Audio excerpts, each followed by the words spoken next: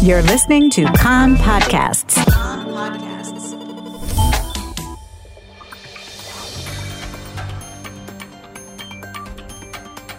You are listening to the English language news of Kan, the Israeli Public Broadcasting Corporation. Good afternoon. It's 2 p.m. in Israel, Sunday, August the 6th, 2023. This is Nomi Segal with the top news at this hour. In last night's terrorist shooting attack on Nachalat Binyamin Street in Tel Aviv, municipal security guard Chen Amir, a 42-year-old Bat Yam resident, was murdered. He is survived by his wife and 3 daughters. Amir held an organ donor card, and his family donated his organs for transplant. The terrorist, a resident of the Jenin area, had raised the suspicions of the security officers. Amir and his colleague approached the terrorist, who opened fire and tried to escape. Amir's partner gave chase and fatally shot the attacker. The terrorist was identified with Islamic Jihad, and a letter was found on him describing his intentions to carry out an attack. Israeli security forces last night mapped out the terrorist's home in preparation for its possible demolition. 2 Israelis have been arrested for suspected murder in Friday's clashes between Palestinians and Israeli settlers who converged on the Ramallah area village Borka, resulting in the fatal shooting of 19-year-old Kusai Matan, a Palestinian. The Israelis' lawyers say that their clients acted in self-defense. One of the Israelis, Ofra resident Yechiel Indor, is believed to have opened fire. Indor is currently hospitalized in serious condition after being struck by a rock thrown by Palestinians. The other detainee, Elisha Yered, is suspected of obstruction of the investigation. He is a former spokesperson for Otzma Yehudit Knesset member Limor Son Har Melech.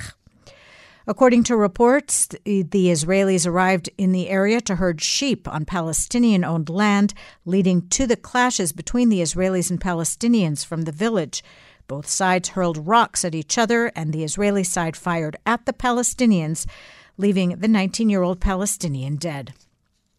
Reacting to Friday's violence, the United States condemned what it called the terror attack by Israeli extremist settlers.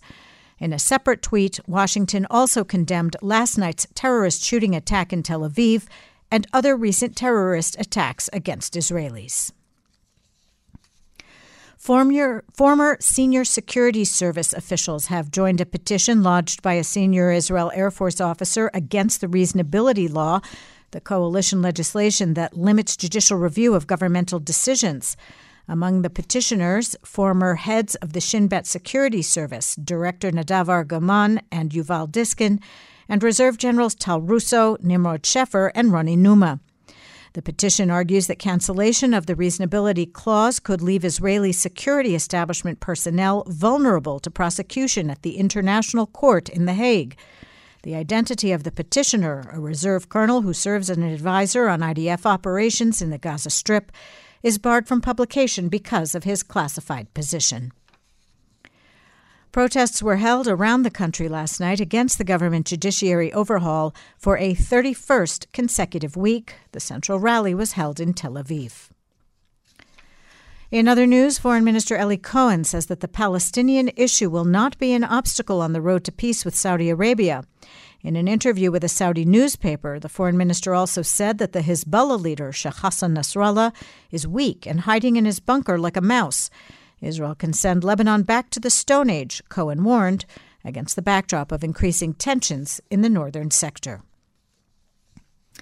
A Kan reporter says Prime Minister Benjamin Netanyahu is inclined not to present for a vote at the scheduled Security Cabinet meeting planned gestures to boost the Palestinian Authority. They will apparently be discussed in a separate meeting without a vote. A minister in the forum said that discussing the gestures to ease the situation for Palestinians following a fatal attack wouldn't look good.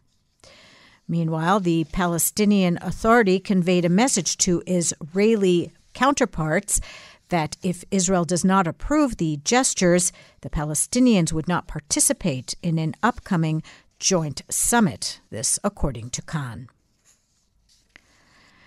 In other news, a new wage agreement has been signed for teachers in the Hebrew language learning Ulpan programs of the Education Ministry.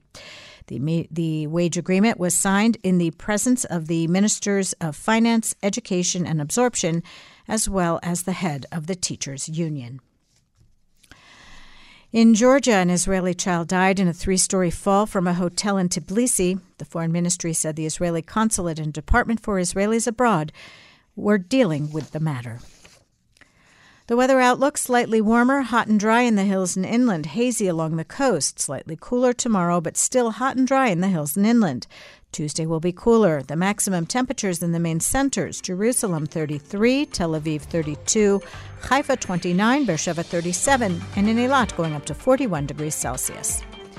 That's the news from Kan Reka, the Israeli Public Broadcasting Corporation. Join us at 8 p.m. Israel time for our one-hour news program. You can tune in at 101.3 FM, the Kan website, and the Kan English Facebook page.